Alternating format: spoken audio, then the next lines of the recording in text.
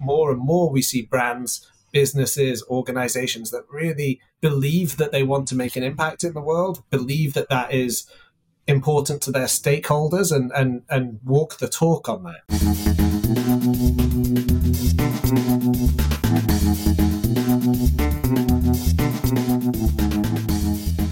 Hello and welcome back to another episode of the Sports Pro podcast. My name is George Bray. I'm a content manager here at Sports Pro, and I'll be your host for today's show. Now, this week we have a special episode as it marks the release of the Laureus Sport for Good Index. And the index exists to shine a light on the organisations that are having the clearest and most meaningful impact in delivering good within sport. And this week, to explore that more closely, I'm delighted to say I'm joined by Adam Fraser, Chief Executive of Laureus Sport for Good, and Jessica Clancy, the Senior Vice President for Corporate Social Responsibility at NBC Universal. Jessica and Adam, it's great to have you on the show. Thanks for joining us. Nice to be here, George. Nice to be here, George. Thanks for having us. Fantastic. Well, Adam, this week marks the release of the Laureus Sport for Good Index. And of course, people can view and download the full list at laureussportforgoodindex.com. But before they do that, can you give us a bit of an insight into what the list is and why it exists? Yeah, I can give you an official line there, or I can give you a personal line. The list is a recognition of brands who are really putting social purpose, social impact at the heart of their involvement in sport. The official line, I would say, and why it exists is to establish best practice, to spotlight and celebrate the impact that sport can have when brands invest properly, and to encourage more investment into the sport for good space from the wider sector. I think the unofficial line, I would say, from a Laureus perspective, is that we've always known the power that athletes have to make a difference in this space, and we've championed that with the Laureus World Sports Awards. We've always known the power of great community work, and the work of the Laureus Sport for Good Foundation in funding that community work with our partners is incredibly powerful. But really, you're missing a piece of the equation in the sport industry if you don't think about the power of brands to really make a difference in this space. And there are so many great brands, so many great businesses doing amazing things. This is really a chance to profile that work. We're probably in an era now more than ever where sport for good is probably slightly cynically viewed. So, Adam, from Laureus' point of view, simple question: what does sport for good actually entail? What does good mean?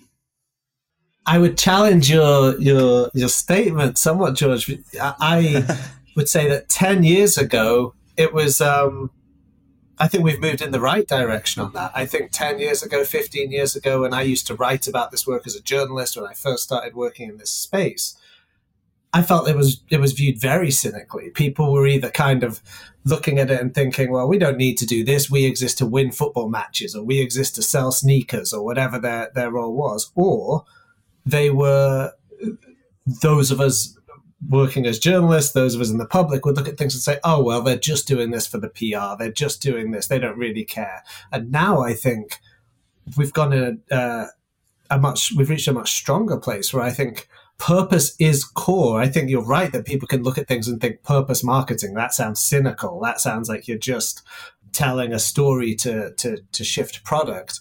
But I don't find that general mentality, certainly in the partners that we deal with. I think more and more we see brands, businesses, organizations that really believe that they want to make an impact in the world, believe that that is important to their stakeholders, and walk the talk on that. As to what Sport for Good means for us as Laureus Sport for Good Foundation, it's using sport to make an impact across key social focus areas aligned to the Sustainable Development Goals. It's work in education, employability, inclusion, gender equity, health and well-being, peace building. But I think it goes much broader than that when we really think about the power of sport to influence things from an environmental perspective, to influence policy, to change communities. And I think the variation, the variety of ways in which the different brands recognized on the index do that shows what a broad field it is. Yeah, and I can pick up on what Adam said, George, really in the perception that, the world is more interconnected than ever. And, sports continues to be a global phenomenon. And there really isn't another avenue that has the power to, connect networks of partners, stakeholders, and where brands, businesses come together to some sort of shared development or shared outcome. And I would agree with Adam that, from a cynical perspective, I feel like what you see now is sports really taking action, athletes taking action in their communities, athletes, brands speaking out, right, against causes that are important to them. And so much of that, of course, is fueled by public perception. And that didn't exist, as much 10 years ago, where what athletes and brands and sports stand up to do is in response to what the public is looking for them to respond to. And that could be fans, that could be stakeholders. So, like Adam, I think that sports continues to be sort of one tremendous connector towards, an equitable society. And there's so many different ways that brands can show up in that. And I think Laureus has said this before, but the Sport for Good Index is really a timely reminder of the transformational power of sport. And I think that is continues to be extremely timely today. Jessica, your role at NBC Universal obviously encompasses a lot more than just sport, looking at the entertainment sphere as a whole. Do you see a marked difference in the power that sport holds to deliver improvement to society, environmental sustainability, compared to other verticals that you see at NBC Universal? It's an interesting question. You are right. NBC Universal is a broad media and technology company. And we, as a company, are committed to using our platforms and our people to, create and reach more positive change in community. I think all of our verticals are equally important in the sense that they each attract a different type of consumer and person. And so that is in its own right, the power of a company like NBCU is that we have the ability to reach and talk to so many different audiences because we have such a variety of verticals and businesses, of course, NBC Sports, but, whether it be through our film business or, through our television business, through our theme park business. As a whole, though, I will say that media, technology, sport remain at the center of the sort of zeitgeist. And we see positive change through all of our different verticals. But as it relates to sport and sport for good, there is a lot of passion through those audiences. And there's a lot of passion for the brands. And there's a lot of passion for the businesses, of course, that are showcased on our network. And so, I always believe that the work that we do with Laureus through NBC Sports will remain paramount. And again, in many cases, there's a lot of star talent through those brands and through our programming that allows us to shine a light on positive impact. And that can be anything, from the work that we're doing with HBCUs and college football, to the work that we're able to show on our networks through some of the other properties that we have. And so, I think there'll always be a special place for sport. But I think holistically, media entertainment as a media and technology entertainment company, we're really well positioned to showcase a lot of different changes in the community through the different businesses that we have. That breadth you talk about is an interesting feature of the index itself, Adam. I'm just looking through the list. I think there's at least 6 sectors that are represented across the full list of brands. There'll be those downloading the list this week, maybe comparing it to the 2021 inaugural edition and seeing some movers and shakers, some new entries. Was there anyone in this year's list that surprised you or was from a sector that perhaps doesn't have the strongest heritage with sport? From my side, I wouldn't say there was a particular sector that jumped out to me, but what I found really interesting was the number of new businesses or relatively new businesses that were taking their place on the index, and I'm sure we'll talk about some of them. But the likes of some businesses that are not someone who's been doing their work for 40 years and they're now trying to figure out a social impact strategy. But businesses that have really been launched with social impact at the core of what they do. And I think that's really interesting, because I think a lot of the amazing partners we work with have gone from having sport and sport for development, investment in sports-based youth development as something they do alongside their sports sponsorship or their work. And that's changed over time to really sit at the center of it. What we see in some of the new businesses coming through is that they've had they've been able to take a bit of a shortcut on that, because the social purpose is embedded from day one. And it's really interesting seeing some of those brands come onto the index this year. Yeah, and I think, just to pick up what Adam said, what's so fascinating about the index, comparing even this year to last year, is just the continued elevation across sector, be it finance, technology, food and beverage, retail, of course, energy, transportation, et cetera. And so as these different industries navigate sort of the macroeconomic challenges in front of them, they're still thinking about social impact and sport for good and the way that they show up in sport as integral to their strategy. And I think for me, that's something that I looked at as we look at 2022 and look at the index is, there are some brands that are very familiar to all of us who have been doing work in this space, be it Patagonia or Visa, but there's also this nice mix of brands that are doing work in very specific regions, as I was reading some of these, or countries that maybe don't get as much attention, which I think is a really important part of the index, to, again, some of those really recognizable brands. So I think that is the power of the index too. And I can say that as a judge myself, reading some, I wasn't even that familiar with some of the companies and the work that they were doing. And it was really enlightening for that, for me to see that. So I think that also shows the power of the index in really highlighting and opening up what smaller companies or even larger companies we may not know about are doing in smaller regions that are really important. To pick up on that judging piece, Adam, we often talk internally about the difficulty of measuring impact, and what it comes back to my earlier question of what does good actually mean. So when it comes to evaluating and assessing these brands and businesses that are involved in sport, how do you go about compiling a list such as this from an assessment criteria point of view? Yeah, I think it's a really great question.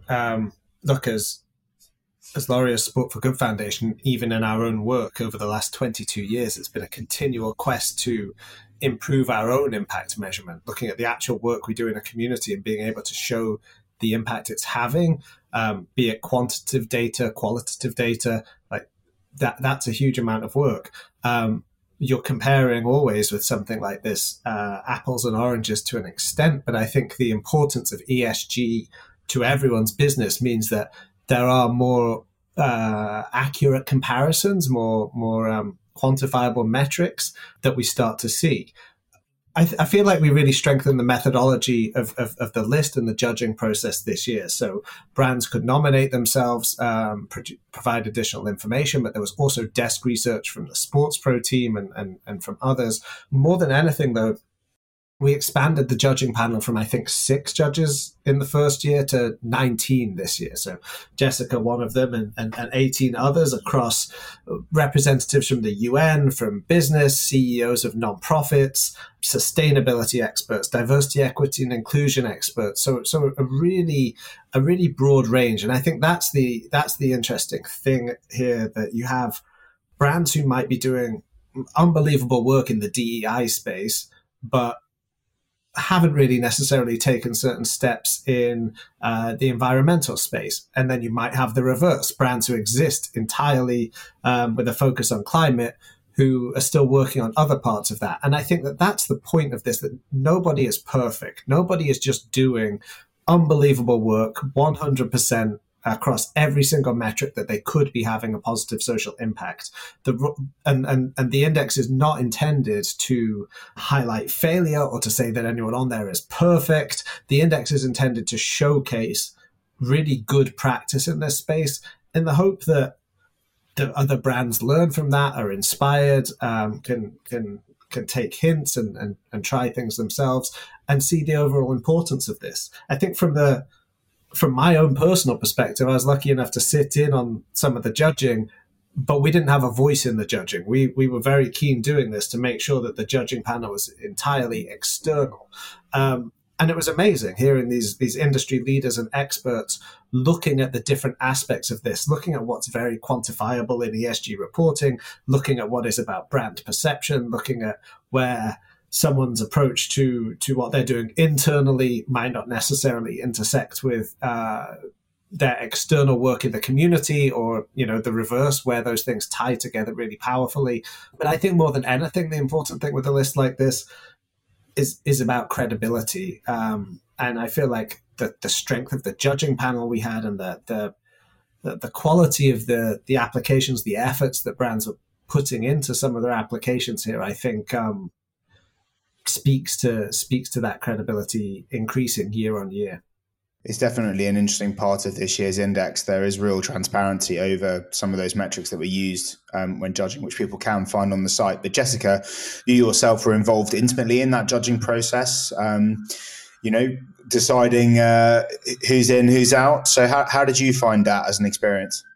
I found it fascinating. I think as we talked about and Adam mentioned, there was such a variety of brands that were part of the index. And I think the sort of self-nomination probably opened that up, because to the point I made earlier, there's a lot happening that we may not know about that's interesting and that brands want to tell us about. And I really thought from a judging process, they were just really great examples about how sport can foster social development. It can change perception of different groups of people, and really how sport can open up opportunity for participation despite significant barriers. And given a lot of the work that was happening from the brands that we saw were international, there's, of course, significant barriers to participation in sport beyond what we see here in the US. And I was really inspired to see something that might have been sort of an unbridgeable divide before, where a brand was really making progress towards that, whether it was the first sponsoring of a women's rugby tournament, or whether it was stepping up to be the first sponsor of something FIFA's doing that's really going to move the needle in women's sports, or in coaching, or in leadership development. And these areas are all interconnected. So for me, I have a history in sport, both individually as an athlete myself, and then also in the business. Even again, my role today is from a corporate lens. It was really interesting to see how brands are using sport to, again, both celebrate and recognize, but also to move the needle forward. And I think the point Adam makes is really important, that no one brand is going to be perfect. No one brand, is going to be there to solve all of these issues, but all of these issues are interrelated and all of them are interconnected. And I think that's a really important point as I was thinking about the lens of judging from my point of view, is what do they define as their social purpose? What do they define as authentic to them, to that brand, where they can stand up and make a difference in? And then really where I was looking at is how is that interconnectivity? Maybe how are they partnering? How are they working with as primary examples? Certainly a lot of that conversation, you both alluded to this.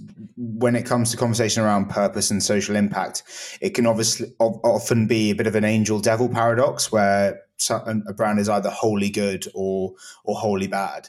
And actually, you're right. As a lot of people recognize in the index, there are companies that sit very much in the middle, and that being able to identify a specific project or a specific area where, as you say, Jessica, they're not looking to just do wide, sort of broad brushstrokes of change, but really move the needle on specific issues, is a really important point.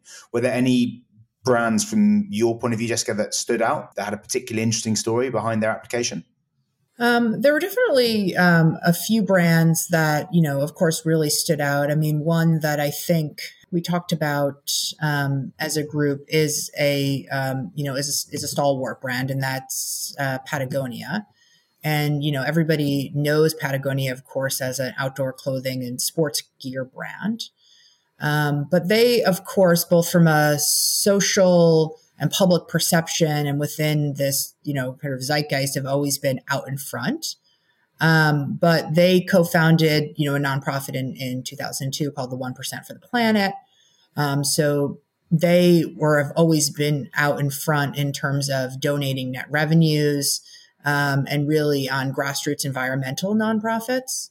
But the work that they submitted for, I think, is just a really good example of how a brand can continue to reinvent themselves, and the work really isn't ever done, even for a brand that stands really above so many others.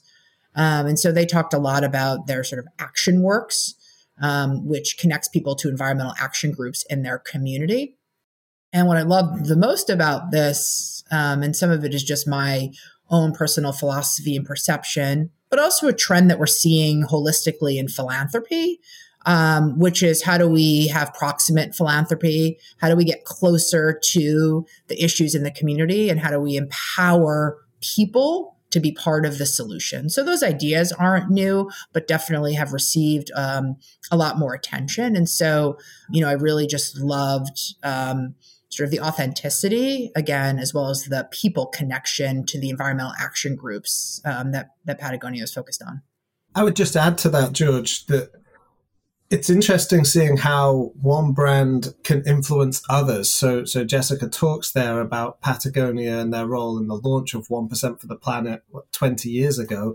And then Sun God, who I referenced as a new brand on the index this year, one of the things in the judges were considering about their entry was their commitment to 1% for the Planet. So that's something that great Patagonia have been involved in that 20 years ago. It's something that happened, but it's something that's continuing to have more impact today, different brands signing up for the first time. So even as a Patagonia take all the steps we've seen from them in the last few weeks to go even further in this direction, work that they were doing 20 years ago is still having an impact. And I think that that's true of so many of the initiatives that different brands across the index are doing. They will have positive consequences, possibly at this point completely unforeseen, that go beyond the initial investment, the initial effort to make change on a particular issue. They're extremely precedent setting in terms of what they've done, and to the fact that, yes, it was, referenced the time span between their 1%, but that was just a theme that we saw, especially in the work supporting women and girls in sport, is work that's been happening for a decade plus by a lot of brands, but is now even accelerated or been picked up by other brands. And so I do think you'll see that as well in the index. I think Patagonia is a really interesting example because a lot of people will see that name on the list and they'll immediately think of the news earlier in the summer of Patagonia's founder essentially transferring the entire $3 billion business to a non-profit organization and ensuring that all profits henceforth go to climate change initiatives. But if that's the top line news, right? It's everything that sits underneath that. And as you say, Jessica, that proximate philanthropy is a really interesting point, impacting your communities sort of nearby and actually having that local impact where your roots of the business lie. Another company on the index that I think has done that really well is EA Sports. I'm not sure whether it's part of their application this year, but their work with the Kai and Prince Foundation has made significant moves, and they've also supported other initiatives over the year involving Ukraine, Stonewall FC, for instance, for LGBTQ+. Right. Adam, was that another example, do you think, of those brands being impacted by the trailblazers that have come before? I think I will answer that. I want to just say first to that point of proximate philanthropy and your point about being close to your communities. It's also about listening to those communities and letting those communities set the direction. I mean, that's something we really believe in. And, in the hope that I have that someone working for a brand might be listening to this, might see the index and think, actually, we can step up what we do in this space and we can do more. The big thing I would say to them is don't reinvent the wheel, sit in your office and just try and come up with something completely new. Like listen to the work that's happening in communities and that people are leading, and see where you can support that and where it fits authentically with your strategy. I think you referenced EA Sports. I think the interesting thing there that came up, and again, this is I'm talking less about one brand and more I suppose trends across the index. You've highlighted there some particular initiatives they're doing that I would think of as very external, but also what came through in their application, which I've seen, was the internal work and kind of integrating environmental sustainability into their own business operations, reducing their own carbon footprint, and that comes back to the point I made earlier, which is that I think the judges really looked at what people were doing with their own business as well as the initiatives they were taking in the community or in the world. And there were some brands that didn't make the index who were doing phenomenal work in the community, but there were some questions about what they were doing internally. And there were some brands who didn't make the index who were maybe getting things absolutely right internally, but the judges were saying, okay, they could do a little more in this space. And it really is holistic. And as Jessica said before, all these areas are interrelated and interconnected. They all affect each other. It's a really important point to pick up on, whether that external emphasis does prompt internal review, and the importance of a lot of these businesses that you can't just essentially slap your name on an initiative that's externally facing if you don't have your house in order. Jessica, having led a CSR function yourself within a major international business, you're probably better placed than anyone to talk on the importance of that. Yeah, I mean, for us at NBC Universal, putting sport for good aside, employees are our most important stakeholder, right? And we really center our CSR strategy around our employees. And I mean, Adam talks about listening. That's the number one thing that I feel like I spend a lot of my time doing, which is listening to employees. And of course, all of these organizations have a variety of employee bases with a variety of desires and a variety of needs and a variety of viewpoints. And the world is a very challenging place right now. There's a lot happening, and there's a lot of desire for brands to speak out against certain things. But it's your responsibility as a business to decide where that makes sense. And I will say that from a CSR lens at NBCU, our efforts have primarily been internal for that reason. Because employees are our North Star. And so we want to build our programming that is responsive to what our employees want. And one thing that has been very unique about the work that we have done is we've thought about service and service learning as part of our inclusive leadership training and development. And that has allowed us to bring employees close to the work, but also to service them through leadership training and development. And when employees feel like they have a say in the work that's happening, whether they can direct some of the funding, which was a program that we stood up in 2021, or they can be part of a learning experience that gives them both a service lens as well as leadership development, an opportunity to go back to their business and be better leaders. They really believe that the company is investing in them. So, bringing it back to the index, that is going to continue to be extremely important. We all know how vocal employees are and potentially want their companies to be, but finding that medium and servicing employees is a core part of your strategy. I believe as a CSR leader is really important, and companies that do that really well see the return on that. Because employees then are willing to go out and speak about the legitimacy and authenticity of the work that you're doing, because you've invested in them and you've listened to them. And so I think that will remain integral to any strategy, be it in sport or beyond. To pick up on that, there was another company I noticed on the list who we recently did an event with, who spoke of the importance of some of their sponsorship deals that they've that have that sort of social impact at their core, being arguably their greatest employee engagement tool, and it being a noticeably vocalized aspect to their employee engagement, and that they've seen tangible results on the back of that. So with that in mind, often if we talk about ESG or CSR, they're often seen as being a set of metrics that are separate to the balance sheet, that are separate to the more commercially focused results. But how much is that changing when you hear stories like you've mentioned, Jessica, at NBCU, or the one I mentioned of, where actually a core part of the business strategy as a whole is tied to these environmental and social impact campaigns? I mean, I can speak just holistically across what I've seen as a CSR leader, and I think that shift will continue to see a shift towards integration. And I think there are governing bodies or things like the Sustainable Development Goals that, of course, are pushing businesses forward, that are looking for pledges, that are looking for real bottom line commitments that force and or accelerate, I'll say, a company to really looking at what is material to them and their business, and how are they using those assets as a license to operate in communities. And we'll continue to see that across a variety of issue and cause areas, some potentially a little bit easier to get at than others, depending on what it is that you're sort of focused in and on. But I think as it relates to sport and sport for good and some of the kind of selection criterion process here, it's, you saw through some of these entries the importance of balancing the sort of financial imperative with the social imperative and how they are inextricably linked. And I go back to a lot of the work that we saw around women and girls as core consumers, core fan base to some of these brands.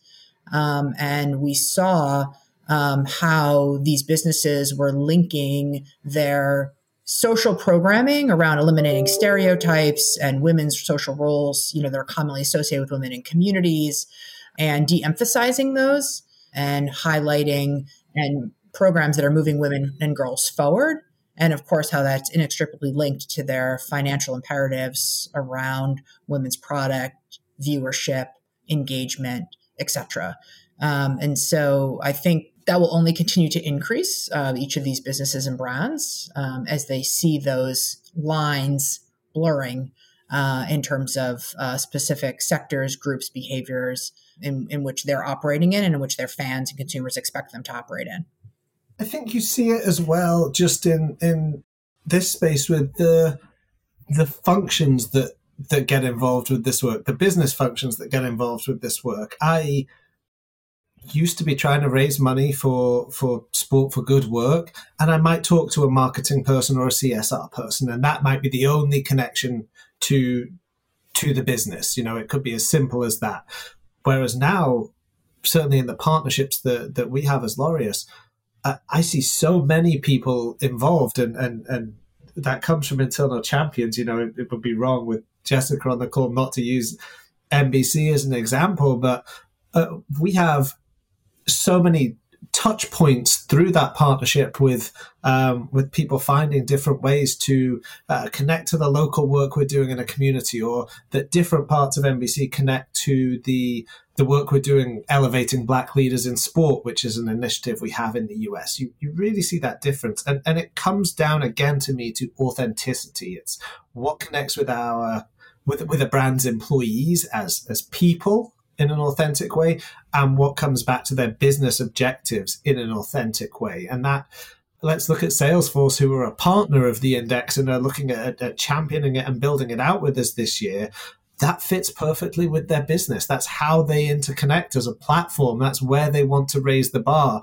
That's going to take a completely different approach to a brand that's, selling a physical product and thinking about reducing their carbon footprint and getting that to market, or having a particular impact in a local community. I think good will always look different for different brands. But the really interesting thing to me is the number of functions or verticals within a business that touch this social impact work. And that articulation of impact, it exists more than just from those internal viewpoints, right? We're definitely in an era now where the conscious consumer exists in almost every product vertical. So this is not just a case of are we internally doing what we should be doing? It's actually our customers expect this. And if we don't perform in these areas, then we will lose them to other brands. Is that something that you're certainly seeing as a trend across the index, Adam? I think it's well documented as we move through, generations. People like to document it, particularly the increasing passion of people, whether as consumers or as employees, to be buying or interacting with brands who they believe are having a positive impact and certainly who are not doing harm. I absolutely think that trend will continue, and I think we see it more and more, certainly in let's say the reported figures around the passion for sports fans. I think that the percentages, thinking of the YouGov survey we looked at recently, sports fans are more likely compared to the general population to buy from companies who they consider socially and environmentally responsible.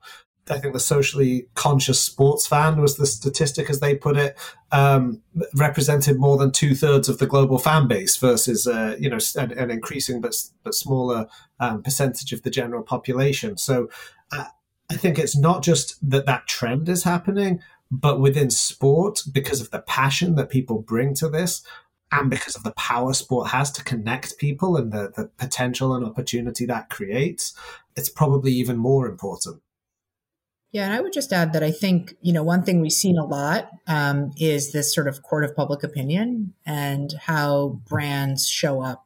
And, to your point on the interconnectivity between social and financial, there's so much to be said around folks leveraging their popularity, be it their social media following, to talk about a brand or a business in this online kind of court of public opinion and what the public really thinks about them. And so as we move through generations, I think brands continuing to surface some of these issues, and consumers, fans, etc., responding to, or even where we started, athletes being out in front on surfacing some of these issues, puts pressure on brands and businesses to respond, and whether those are different groundbreaking deals that turn into settlements, or allocations of funds, which we saw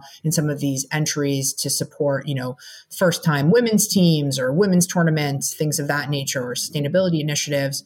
All of that empowers, it really sets the bar for the continuation of empowering athletes and sports to really use their positions to pursue greater equality.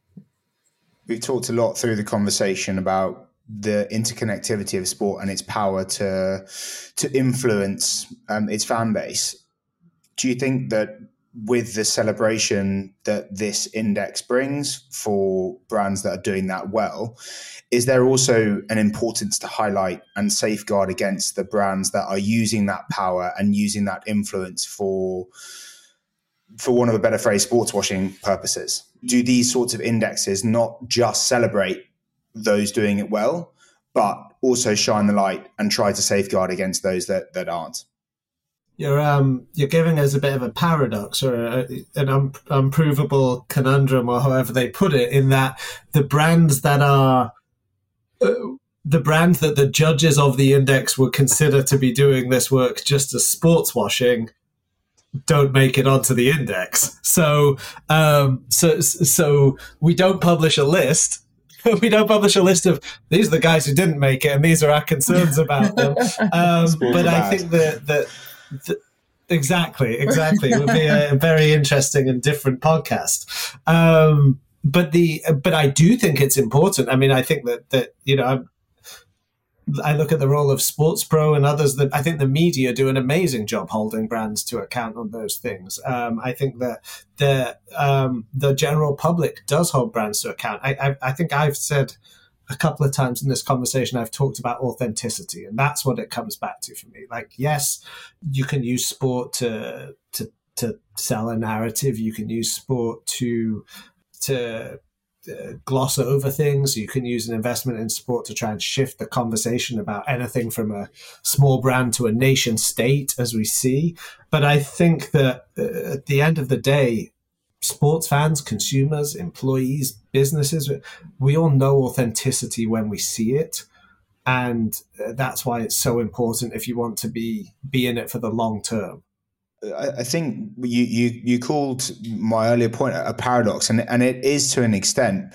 But what I do think this index does that can really help with highlighting the, for want of a better phrase, the bad side of those sporting partnerships is transparency. And that has to be the next step, right? Is creating transparency and accountability for what good actually means. And how can sports rights holders, when they are tendering these commercial partnerships, how can they actually properly evaluate who is doing good and who they can partner with to drive these initiatives? So when it comes to this year's judging criteria, how important is it to keep driving that conversation and to keep going further in developing robust and transparent criteria to assess impact?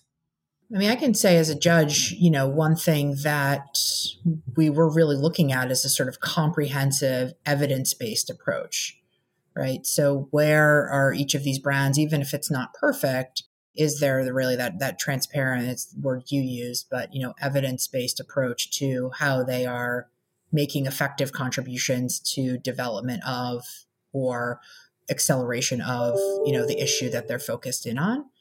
And so I think like anything else, it's going to continue to be extremely important.